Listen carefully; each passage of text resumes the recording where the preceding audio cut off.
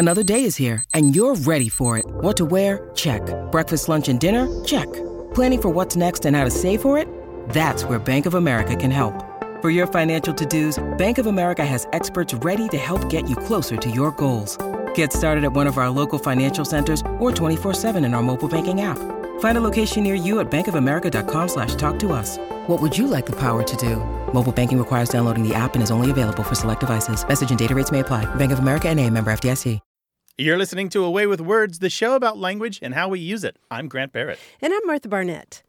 A few weeks ago, we had that call from Deborah in Gates, North Carolina, and she was asking about the phrase that her husband used, I don't want to have to lick the cat over. Oh, yes. Remember that? And it means you didn't want to have to do something over or Right. start again. Right. And it was puzzling, and we really puzzled over it. Mm-hmm. And I don't think we gave her a good answer. You don't? I don't. I think there's a second answer. There is a second answer. But I don't know answer. about a better answer. I think it's a better answer. Let's hear it. Well, for me, it was this forehead-smacking moment because we got a lot of emails like this one from Joy Beard, who said, my husband's an old Tennessee country boy who says he knows the phrase as lick the calf over. Oh, nice. And that's when I started Right. pounding my head because, of course, lick the calf over. You know, a little newborn calf. Mm-hmm. Mama comes over and gives it some love, right? Yeah, well, and she's licking the membrane off, and it's a long, involved process. Zora Neale Hurston used it that way, lick the calf over. And I found lots more references to that phrase than lick the cat over. So it's C-A-L-F and not C-A-T. Mm-hmm.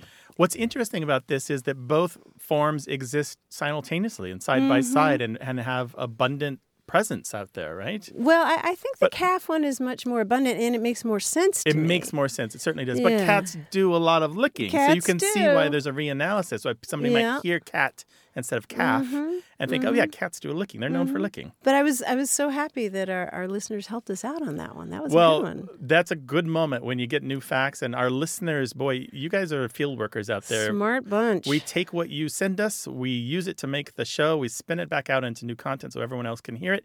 And we're going to do that now. If you've got something for us that everyone else should hear, give us a call, 877-929-9673. Email us at words@waywardradio.org or find a lot of other ways to reach out to us on our contact page at waywardradio.org.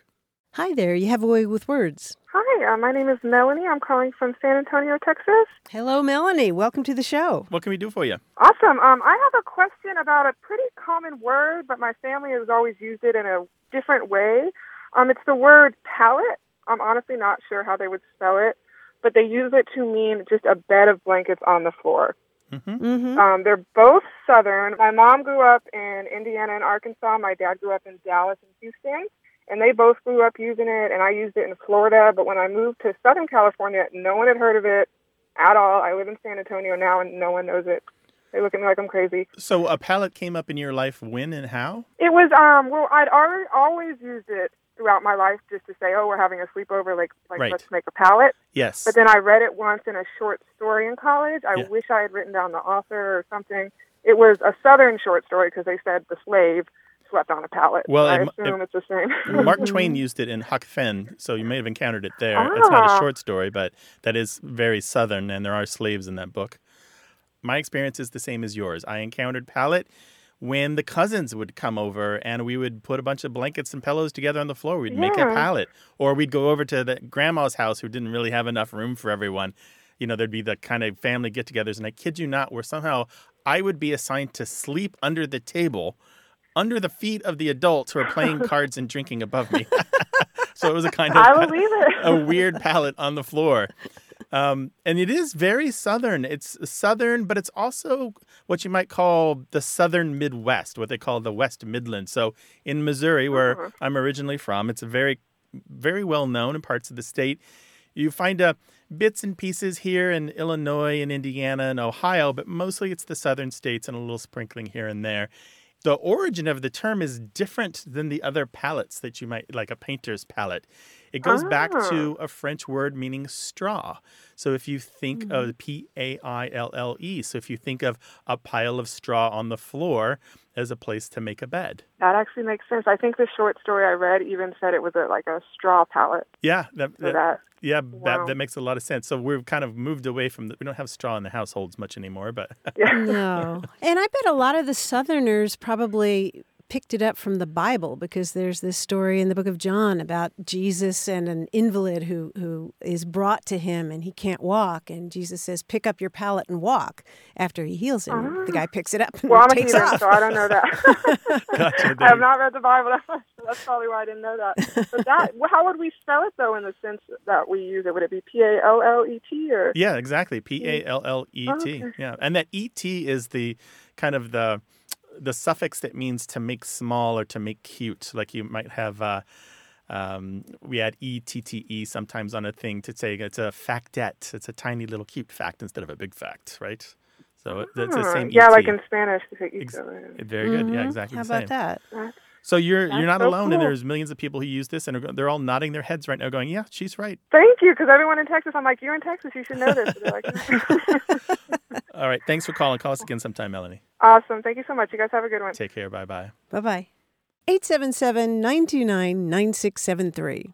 Hello. You have a way with words. Hi, I'm Kevin. I'm calling you from Calgary, Alberta, in Canada. Hi, Kevin. Welcome to the show. Thanks. What can we do for you? Well, I have a question about laundry. Actually, I have a laundry list of questions about laundry. Specifically, I know laundry can be a noun to describe a building where clothes get laundered, but I'm interested in its use as describing clothes that are about to go to the wash. As in, when does a basket of dirty clothes become the laundry? My wife says to me, grab the basket and take the laundry downstairs. And I say to her, don't you mean take the dirty clothes downstairs? Because they're still clothes until they're being washed. Oh. That's the way I see it. She calls them laundry the minute they hit the basket. But I say, what if I get up on a cold day like yesterday where it's minus 25 in Calgary and I have to walk the dog and I grab my bunny hug out of the dirty clothes and put it on? Am I putting on laundry? No, I'm putting on clothes. At least that's the way I see it. Wait. So at some point, there's got to be a phase change, is what they call it in science, where it changes from being dirty clothes to being laundry. Oh, my gosh. And the magical device is either the laundry machine or the laundry basket, right? Right. And I can't figure out where it becomes laundry. To me, it's automatically laundry once it's being laundered. But do you call the basket the laundry basket? Or the clothes basket? No, I call it the clothes basket. Oh, you call it the clothes basket. Does she call it the laundry basket? She alternates back and forth. Oh, she does. Okay. But as soon as the clothes hit the basket, they're laundry in her mind. I would argue, Kevin, that this isn't an either-or situation, that very often the clothes are both laundry and clothes. At what point do they change from being one to the other, though? If I take clothes out of the laundry... Let's see if we can parse this and break this down. Laundry includes anything that can be laundered, right? So it could be bedclothes or tablecloths or cloth napkins or cleaning rags, right? And so those aren't clothes, but they are laundry. When they're being laundered. Well, is it when you know they need to be laundered, or while they're being laundered, or after they're finished being laundered and are now folded and put away? I guess that's the thrust of our discussion, my wife and I. I mean, it's a question of intent, right? What we really need to do is get a liminal semiotics expert on here to talk about this. Yeah, or a philosopher. On the edge of things here where it is completely about intent and it is very little lexical component here, right? It is strictly what is in the mind of the speaker. I think it's strictly what's in the laundry basket, because I'm thinking about bedclothes, sheets that are just on the bed and you intend to launder them, but they're not laundry until the magical moment is when you put them in the laundry basket. Let me ask the opposite. You've just finished laundry, you folded everything, and you've put it on somebody's bed for them to put away themselves. Right. It's no longer in the laundry basket. It's folded. Yeah. It's clothes. It hasn't been put in the dresser yet. Is that laundry? There also is another part of our discussion. My wife considers it laundry until it's in the drawer or on a hanger. Oh, nice. Yeah. So if I fold up the clothes and put them on the end of the bed, and then I put them back on, she says, I'm putting the laundry back on, not putting clothes on. Oh, I would say that if the sheets are folded, then they're the sheets or the clothes. I wouldn't say it's the laundry. So you're saying yet. if I strip the bed, but all the sheets and quilts and blankets are still piled in the middle, they're not yet laundry. I haven't taken them to the laundry room. I haven't put them in the laundry basket. Right. We all know that they're going to become laundry. Right. The bed isn't made anymore. Right. But it's not laundry. Right. Wow. You're so messed in up. My That's head, messed up. In my head, you answered it when you said they're going to become laundry. Yeah. I was trying to get inside this real defective way of thinking that the two of you have. I know, I'm kidding. Hey, at least we're doing our laundry. No, for me, you can both be right, even though you call it different things. Like, you could literally be looking at the same basket with the same items in it, and it can both be laundry and clothes. Schrodinger's cat kind of thing. Why Schrodinger's not? laundry. Yeah. Right, Schrodinger's laundry. Why not? The other question that I have is there laundry on the line? No pun intended. Are you arguing about this to such a degree that the loser has to do more laundry? No. There's no. Oh, okay. That's already been decided. Because I love that. I do most of the washing. She does most of the folding. Okay, that's a fair. Yeah, we mix it up in our house. Yeah, I'm trying to think. I recently accidentally threw my phone into the washing machine with the clothes. Oh no! And oh no! I looked in, and there was this little light. Oh this no! brave little light in the washing machine, and I'm trying to think what I threw it. I threw it in with the clothes. I wouldn't say I threw it in with the laundry. Interesting. But it was It was being laundered though. Interesting. I polled the people that I work with here. Yeah. We all spend our living working with news because I work with words because I work in a newsroom, and opinion was split about 50-50 on it. So I think probably there is some middle ground where both people can be right. Oh, there you go. Yeah. I think as long as that basket gets emptied in a timely way so you can wear what you want to wear, it doesn't matter. Kevin, we can leave you with another fun word, snifferentiate. You might be able to guess what that is. When you pull your bunny hug out of the basket, you snifferentiate it to figure out whether or not you can still wear it. I can wear it one more time. Snifferentiation, yeah. For our American listeners, do you want to tell everyone what a bunny hug is? Because they're all going, what? Oh, I think the British call it a kangaroo jacket, and in the States, you might call it a hoodie. Yeah, exactly. Yep, a hoodie. It's a sweater where you can put your hands in the front to keep them warm. Or a sweatshirt, as most Americans or call it. Yeah. Thank you, Kevin, for your call. You know, we're going to get so much email about this. Yeah. I'm going to have to put a filter on the mail just to route it to another folder because it's going to be very so much. much. It's a pleasure talking to you. You've unleashed the hounds of language, my friend. Thanks for calling, Kevin. If we figure this out, we'll let you know, all right? I appreciate it. Thanks, take Kevin. Care. Bye-bye. Bye-bye. Take care. Schrodinger's laundry. I like that. When is it laundry? When is it clothing? Is it sometimes both? Is it sometimes neither? 877-929-9673. Email words@waywardradio.org or talk to us on Twitter at WAYWORD.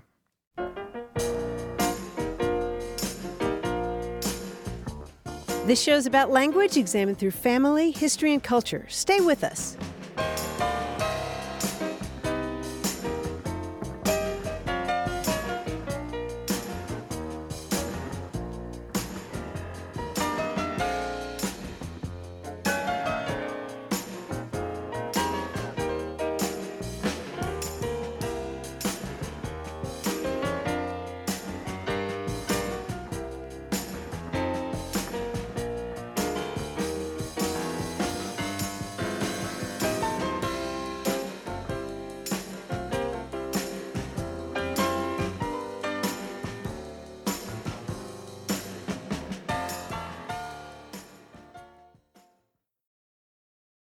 Hey, we've got something special for those of you who love our show but could do without the ads. That's right. Imagine a way with words, the same engaging conversations, the same deep dives into language without advertising interruptions. We're talking about our ad-free podcast feed. It's sleek, clean, and it's just for our supporters. It's at waywardradio.org/ad-free. It's inexpensive, easy to sign up for, and works with all major podcast apps like Apple Podcasts and Spotify.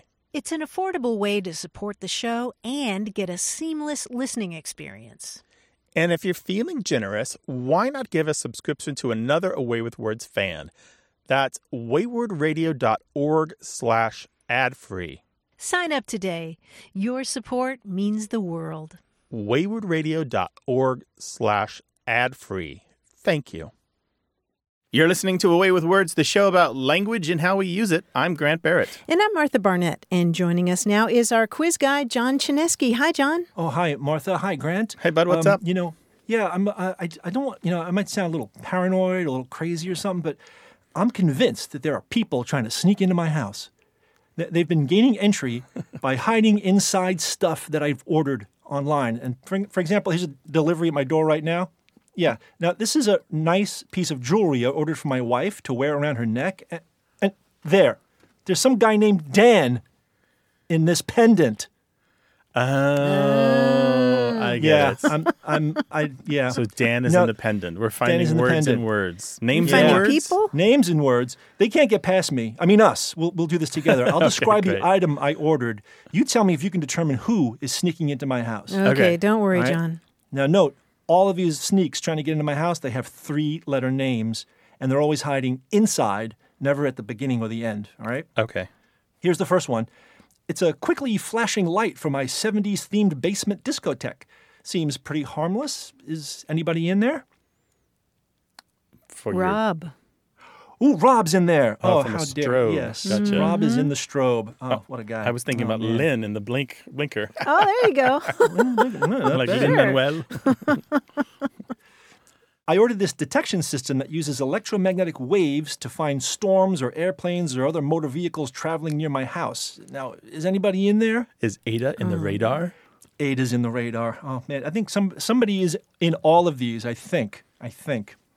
Oh, good. My lawn has been looking a little, well, frankly, crappy lately, so I ordered a big bag of a substance used to provide nutrients to my grass. Now, is anybody in that bag? Is Anu in the manure? Anu in the manure. Ooh. Anu Garg, like the word a day guy, right? That's pretty good, but there's another word on the bag that a longer word. Fertilizer. Let's see. Who is in the fertilizer? Is somebody? Liza. Is Liza in the fertilizer? No, remember? Liz. Is Liz in the fertilizer? Liz is in the fertilizer. Get out of there, Liz. Oh, this will be fun. I saw that movie, Crazy Rich Asians, and I decided to start playing that traditional rummy-style game that uses tiles, so I ordered one of those. Is anybody in there? Is it Mahjong? John? Is John in the Mahjong? John is in there. J-O-N? Yeah, sort of a Jonathan guy. Yeah, I'm a J-O-H-N myself, but that's, yeah. Finally, this should help. I've ordered a radio to keep track of local police activity. This way, if there's any nefarious dudes being chased out there, I can tell if they're coming towards my house. Unless they're already here. Is somebody in there? Anne's in there. Anne's in the scanner. Anne is in my scanner. What is the point? How can I keep these people out of my house if there's somebody in everything? This is terrible. All right, you guys, I got to go lie down or something. You guys are great. Take care. Bye. And if you'd like to talk with us about language, call us 877-929-9673 or share your stories about words. The address is words@waywardradio.org. Hello, you have a way with words. Hi, this is Karen speaking from South Lake, Texas. Hi, Karen. Welcome to the show. What's up? Yes, my word is towheads. When I was growing up, my grandmother used to call my brothers and I, we were all light-haired and light-eyed, towheads. And then when I had my first kid, I hadn't heard that term in a long time, and then my mother said it again to me. So I asked her, where did you get that word? And she said, well, my grandmother called you 3 kids towheads. So I've always wondered, where it came from. And I've asked people, I've lived all over the country, and I've always asked people if they'd ever heard of that word. And I haven't gotten a positive response. Wait, you're saying lots of other people haven't heard this term? Not in some of the places I've lived. Right now I live in South Lake, Texas. Yeah. And no one around here's heard of it. In Florida, no one had heard of that word. So I am surprised. Color me surprised, because I thought it was more common than that. Okay. Yeah. Yeah, me too. Not sure why. You're not picturing like a toe, like T-O-E, right? Like a toe head? No. Okay. No. Okay. I mean, my mom, again, told me it had to do with light hair. That's right. Yeah. That we all had blonde hair and blue eyes. But, her family was Irish, English, and Scottish. So I was thinking it came from my grandmother somehow. Yeah, it's a fairly common term. Tow is an old word, T-O-W. Tow is an old term for flax, the fibers from flax that look pretty much like that. Same color and blonde same whiteness, texture. right? Yeah, blonde. And as you said, white. Are your eyebrows kind of white? Yes. Mm-hmm. They used to fill them in for pictures. Well, that's very interesting because, yes, tow is a term for the filament from flax. And so tow-headed has been around for a very long time. Sometimes tow-headed also means tousled, like you wake up and you have bedhead and your hair is all messed up. That can be tow-headed too. But usually it refers to somebody with exactly the kind of fine, very bright white blonde hair that you have. The literary synonym is flaxen-haired. Mm-hmm. So did that come over from England, or was that something that was, started in America? Well, tow meaning flax, so that's back as old as English itself almost. Mm-hmm. Yeah, it's a very old term. And then calling people tow-headed is at least 200 years in American English and probably older than that in the UK varieties of English. Mm-hmm. Okay, and you're saying that it is commonly used, and maybe I just talked to people who haven't really used that term before. Yeah. I haven't heard it commonly used. Yeah, I think, Karen, that you'll find that you'll get a lot of, if you keep asking, you'll get more people that know it. Maybe my understanding of the frequency of it is a little misplaced because I work in language, and so it just seems common to me. And it's something I've encountered all the time. Yeah. Right, and again, it's not like I ask everybody all the time. It's just it comes up in conversation. Here comes like, Karen. Here comes Karen with her question again. Right. She's got the T-shirt I on. Appreciate this. Sure, we're glad to help, Karen. Thank you. Take care. All right. Bye-bye. Bye-bye. 877-929-9673 is the number to call to talk with us about language, or send an email to words@waywardradio.org. And if you just can't wait, find us on Twitter @Wayward.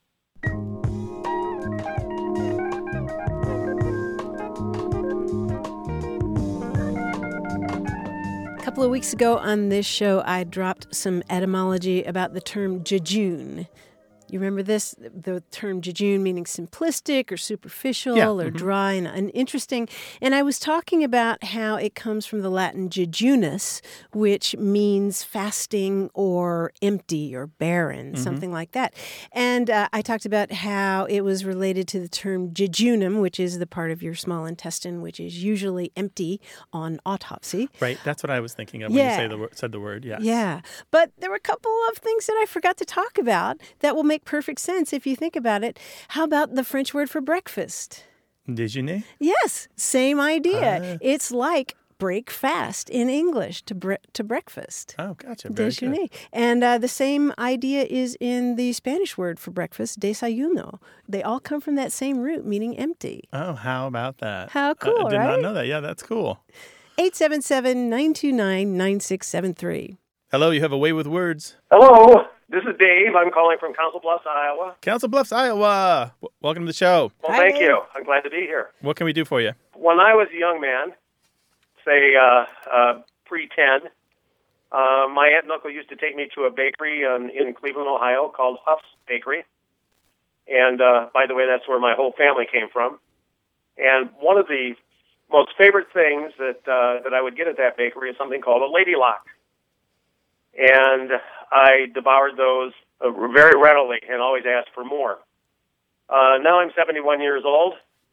I'm out here in Iowa, and when we first moved this direction, I went down to the bakery, and I asked the baker if they had Lady Locks, and they said they'd never heard of such a thing. And as I looked in their case, I saw something that somewhat resembled a Lady Lock, except it was about half the size. And I said, well, that's a Lady Lock there. And they said, no, it's a cream horn. Cream horn. Now, as far as I'm concerned, the Lady Lock folks at Huff Bakeries have the edge on this, and they're Lady Locks. They're not cream horns. So I'd like to have that battle solved. Let's just get some clarification here. So Lady Lock were two words, LADYLOCK, right? Yes, sir. And describe what it looks like. How did you recognize it in the baker's cabinet? It's shaped kind of like a horn, where they probably got the cream horn. It's a puff pastry done in a swirl, and there would be a cream filling inside. It would be sprinkled with a rough sugar crystals on the outside of it. Okay, that sounds wonderful. I'll be back in a minute. I'm going to get some of those. Yeah, so you're wondering why they're called Lady Locks? Well, no, I believe they are called Lady Locks because they look like a lady lock. You mean like a lock of what? A lock of ladies' hair? Like a lock of ladies' hair, that's right. Kind of swirly or spooly. Uh-huh. So your question is, what's wrong with Iowa? Yeah.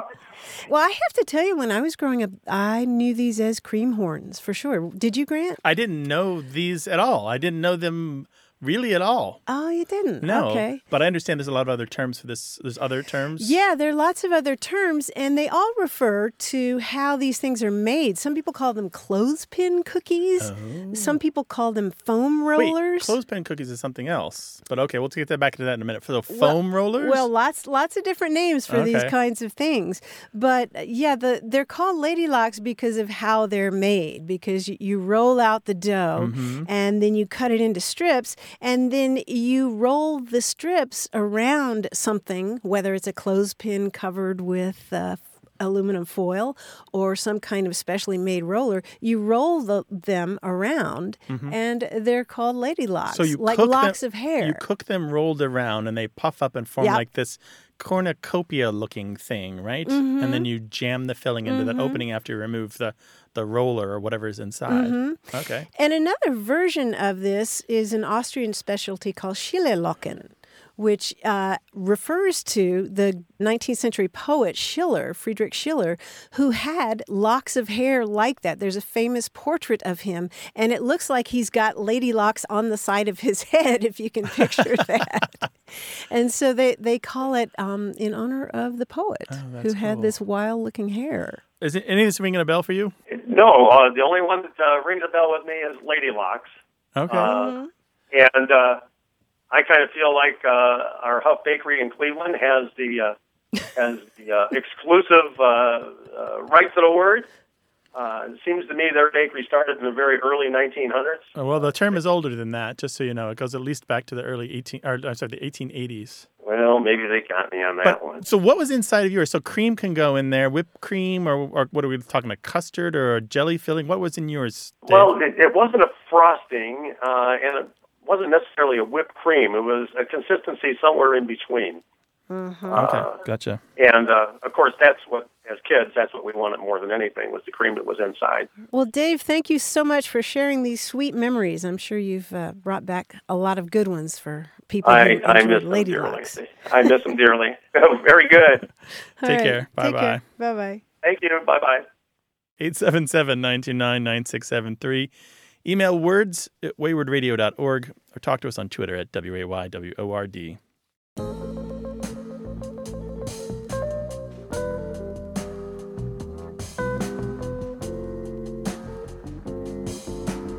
I came across a couple of references to peak and plum towns. Do you know what this means? Peak and plum towns. Is this P-E-E-K? Yes, P-E-E-K. And P-L-U-M? Right.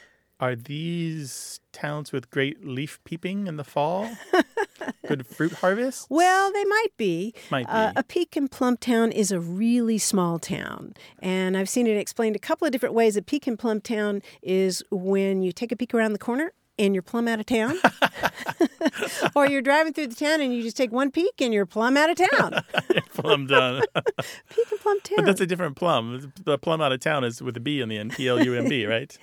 Yeah, I guess technically, but it's this funnier slang just to term, say. yeah.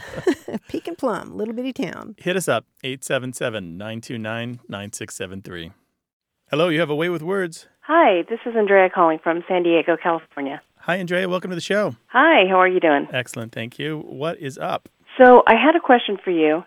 I was driving around in the neighborhood, and I saw a restaurant, and I noticed something that marketing people seem to do, and that's where they take a word that you know, and then they change the spelling of it to define like a new product or a new service.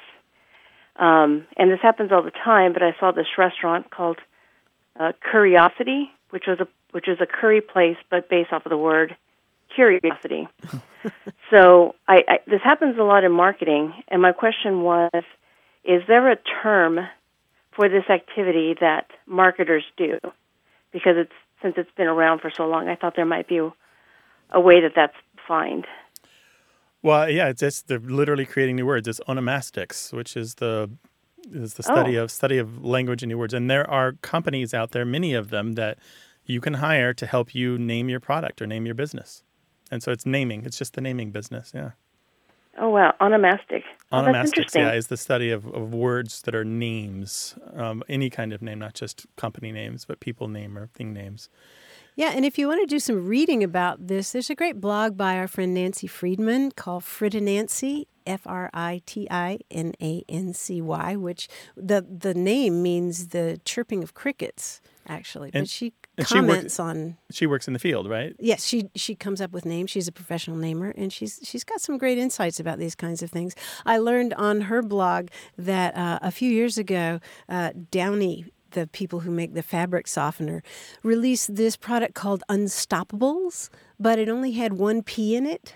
So it looks like Unstoppables, but they got challenged by that, and they responded, their PR people responded, that the name was actually designed to embody the playful and feisty spirit of the new product's unique form. The name puts a spin on the word unstoppable, similar to how Unstoppables put a new twist on your laundry. Now, whether you believe that or not, I don't. Wow. I think maybe they were just covering their tails. I don't know.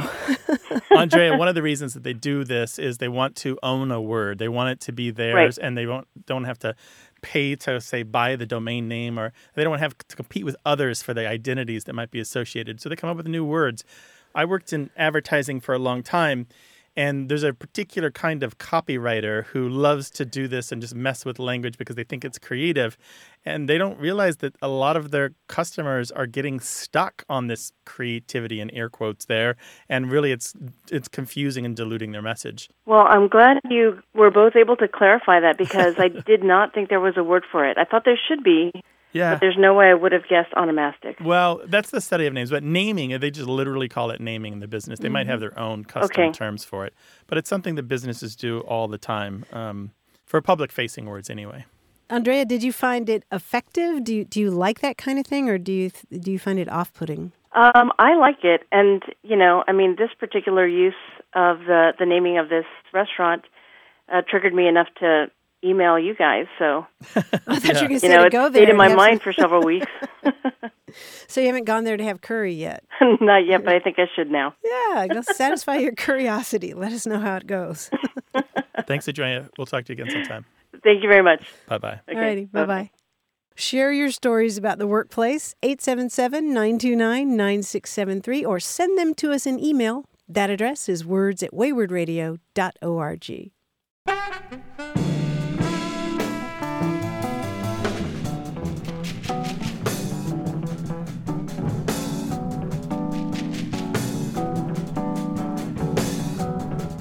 Remember our conversation about traveling across the international date line and either losing a day. Is there or a word for gaining losing the day, right? Right, and I don't think we ever really came up with one. No. But it reminded Jacqueline Lambert of Ishpeming, Michigan, of the term Beatles Week.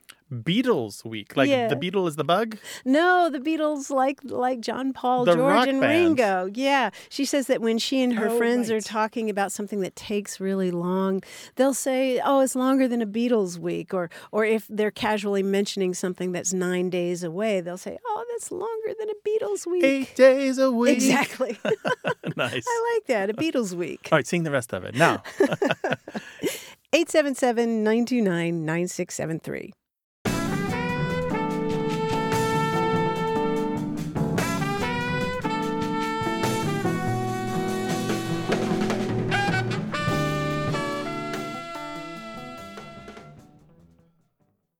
Got a minute? We need your help. Head over to gum.fm/words and share your thoughts in our quick survey. Your feedback matters. It's the backbone of our show's success. Thanks for making our show even more successful. That's gum.fm/WORDS. Thank you. You're listening to Away with Words, the show about language and how we use it. I'm Grant Barrett. And I'm Martha Barnett.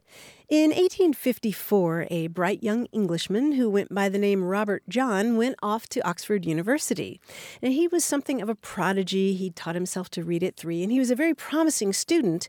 But he soon received letters from a relative begging him to come home and take over management of the family estate in southwestern England. And when I say estate, I mean estate, because this was Kinnersley Castle, which is on the border with Wales, and it's this huge medieval structure. But he didn't want to do that. And so instead, he ran off to see the world. He went to Australia, he went to Tasmania, and then he was shipwrecked off the coast of New Zealand. And he was rescued by some of the Maori people who lived there. And so he ended up living with them for a couple of years. And eventually he made his way to Trinidad, and he was really passionate about paleontology and biology and also education, so much so that he eventually became the first superintendent of public education there in Trinidad. He was fascinated by fish there in the tropics, and in particular a fish that was known as the rainbow fish or the millionfish. This was a little bitty, tiny fish, and they called them millionfishes because there were so many of them in one school. And so he gathered some samples of that and sent them off to the British Museum.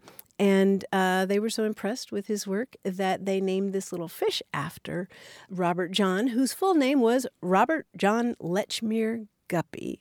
Oh, how cool is that? Right? Wait, his last name was Guppy? Guppy. When you said his name was Robert John earlier, I was like, I don't know anything called the Robert John. The John. Is this going to be the origin of the toilet?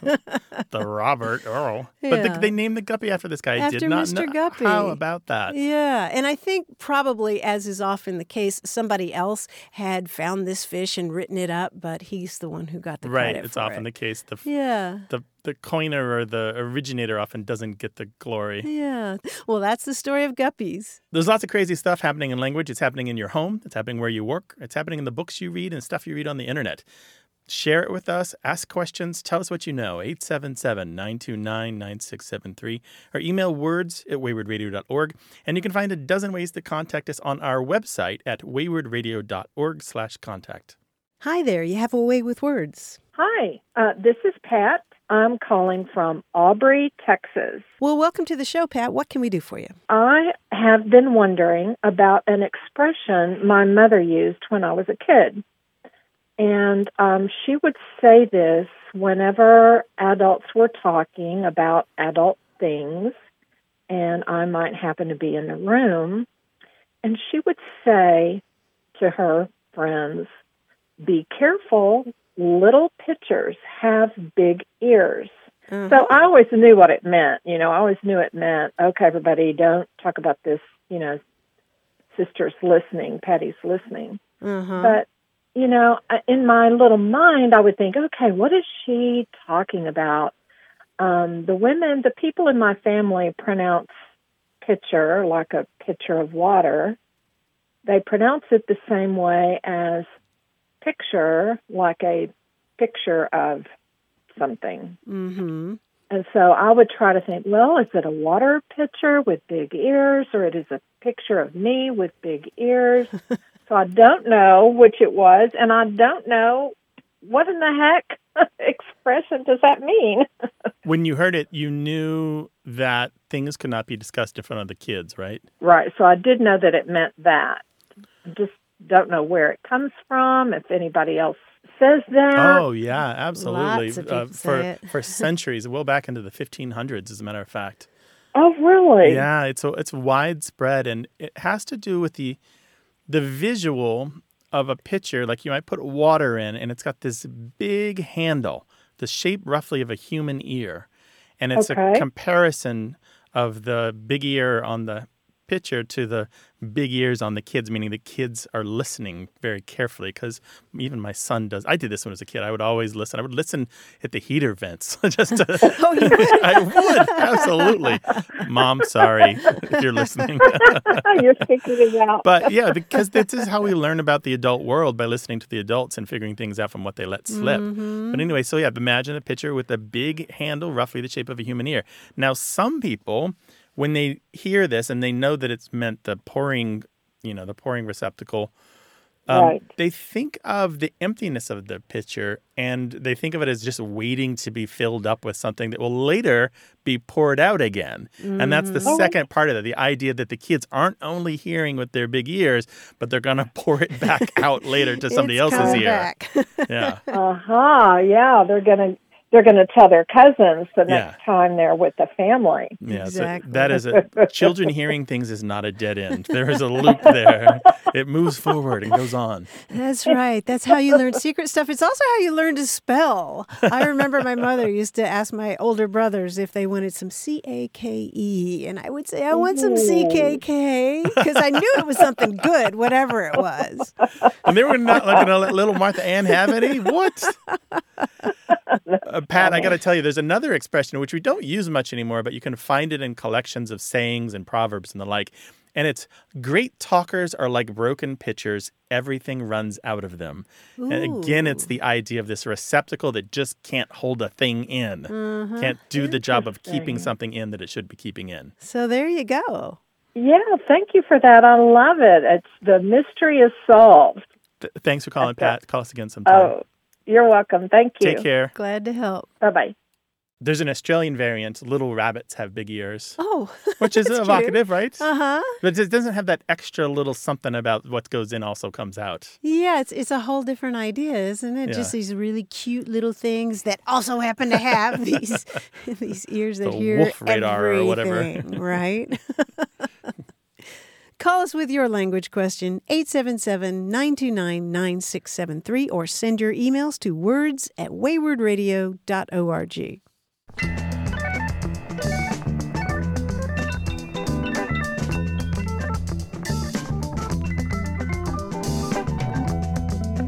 Grant, you know how much I love coffee, and I have a new way of talking about coffee. Some people use the term build to mean prepare. Have you heard this? No, I haven't. I don't hang around with people like that.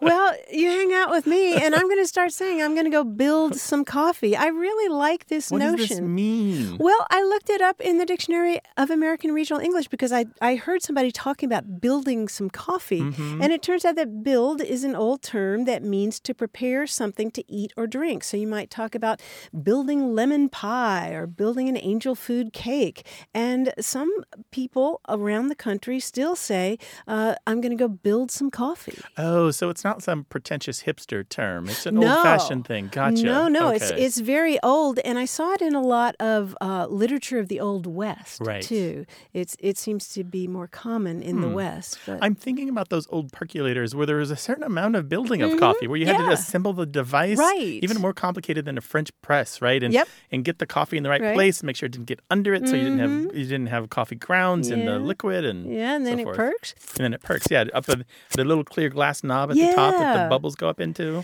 Yeah, and the ritual of preparing it is almost as much fun as drinking it. But I've started to say that. I'm going to go build some coffee. Nice. Or usually more plaintively, will you go build me some coffee? I see how that is.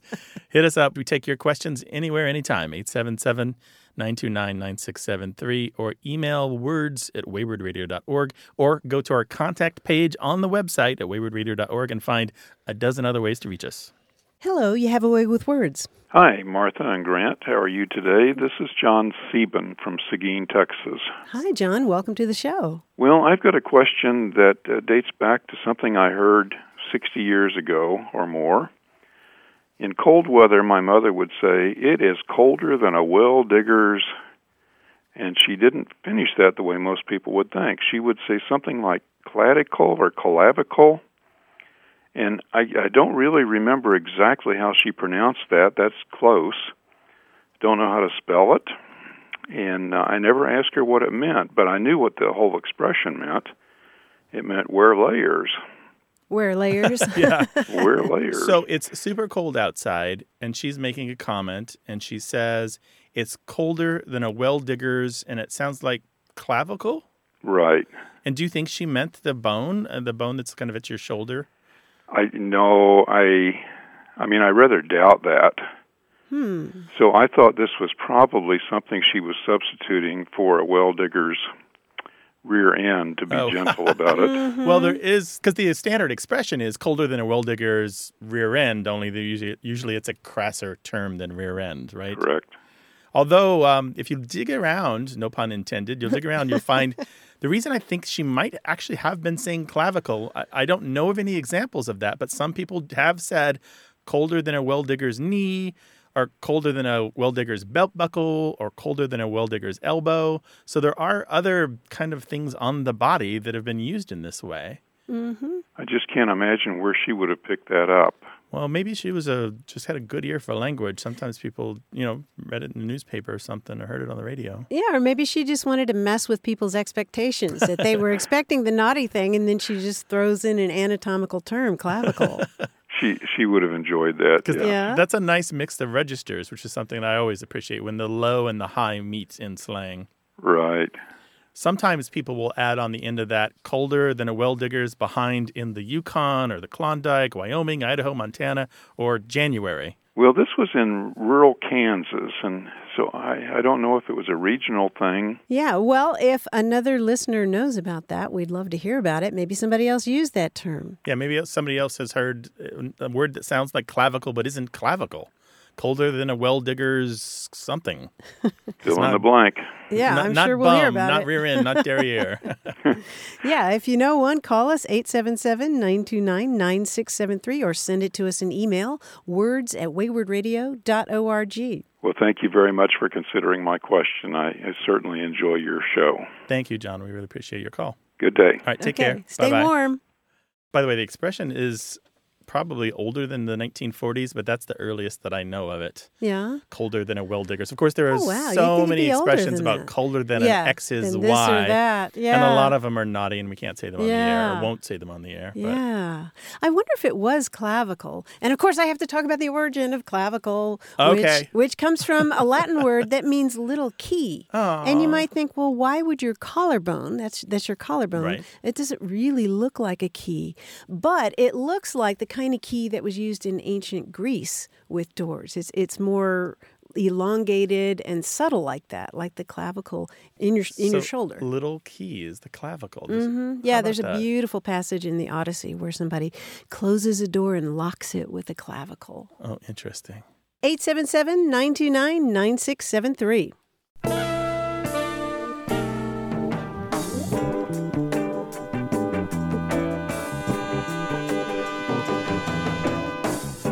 Earlier, we were talking about the term pallet, meaning like bedding. An informal bed that you put on the floor. Yeah, Just yeah. pile the And you blankets mentioned and pillows. Yes, and you mentioned how it came from a French word for straw. Yeah, P-A-I-L-L-E with a diminutive suffix that Yes. makes it like kind of a small, cute straw or something. Yeah. I was reminded of the fact that the word for straw in Spanish is paja, related to that. Oh. And in Italian, it's paglia, like Camille Paglia, the writer. P-A-G-L-I-A. Okay. Yeah. Mhm. And the opera Pagliacci, which is about a clown, and the traditional Italian character's outfit for a clown was made out of the same fabric that they used to cover straw mattresses. How cool is that? So all these connections. Yeah, right. all these connections Wow, hiding that's there in cool. plain sight. Yeah, hiding there in plain sight. Gotta love it. Well, we're easy to find. Go to the website at waywardradio.org/contact, and you'll find a dozen ways to reach us, or you can call us 877-929-9673. Hello, welcome to Away with Words. Hi, this is Claire McCullough, Hi, Claire. Where are you calling from? Wilmington, North Carolina. Well, right. welcome to the show. Thank you. What can we help you with? I'm looking for the origin of the saying, sleep tight, don't let the bed bugs bite. And I've heard that it's a Shakespearean reference connected to the rope beds people used during that time. But then I've also heard that that's not true. So I'm wondering what the real origin is. Oh, your skepticism is well placed. So the story that you heard about Shakespearean times was what? That the rope beds that they used, people at night would have to pull the ropes really tight to have support to sleep on, and then that would keep them off the floor so that the bugs wouldn't get them. Mm-hmm. And so you're thinking that sounds a little too neat, a little too good to be true, right? It does. Yeah, yeah. Well, you're right about that. For a long time, sleep tight has just meant sleep soundly, sleep really, really well. The bedbug saying has lots of different forms that involve sometimes mosquitoes or fleas. It's not just bedbugs. I grew up with the phrase "Good night, sleep tight, wake up in the morning bright, do what's right with all your might, and don't let the bedbugs bite." No, the whole thing. Yeah. The whole enchilada. Wow. Yeah. And that one goes all the way back to the 1860s. And so there are just lots of different versions of this, just wishing somebody that they'll have a good night's sleep. Especially children, right? Just the kind of thing you say, it's kind of like the final thing I'm going to say to you before you need to shut your eyes, and we're not going to talk about this anymore, and no more getting up for water.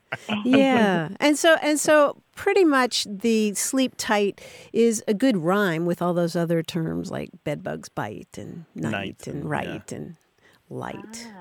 The sleep tight, don't let the bedbugs bite is firmly a kind of set rhyming phrase by what, Martha? 1880s? Mm-hmm. Yep. And then as early as the 1900s, it starts to pop up in exterminator ads. So it's so set that you can just throw it into a small classified ad, and everyone kind of gets the reference. It's not really a mystery anymore. Yeah. Did you grow up hearing it, or you say it to other people? I did. Mm-hmm. Yeah. I grew up hearing it, and then I'm a third grade teacher, and I told my students this morning that I was going to talk to you. Oh. So they were curious as well because they have also heard the saying. And they've heard the version that you told us, which is what again? Sleep tight, don't let the bed bugs bite. That's all. Right. Yeah. Yeah, just a sweet little rhyme. It doesn't have to do with bedding. I mean, people did sleep on beds that the ropes were strapped around the frame, and they held the mattresses in place, yes. And possibly the ropes sometimes became slack, yes. But the phrase does not come from tightening those ropes. The bed bugs, by the way, don't need the ropes. They climb up the post on each corner of the bed in order to get in the bedding. That's true. Yeah. Okay. All right. Thank you very much for your call, Claire. We really appreciate it. Yeah, and thanks for your work with the third graders. Yeah, we like teachers. You're our people. Well, thank you. Take care. Okay, thanks for calling. Bye-bye. Bye. Is there a saying you're curious about? You can always call us and talk with us about it, 877-929-9673, or send those emails to words@waywardradio.org.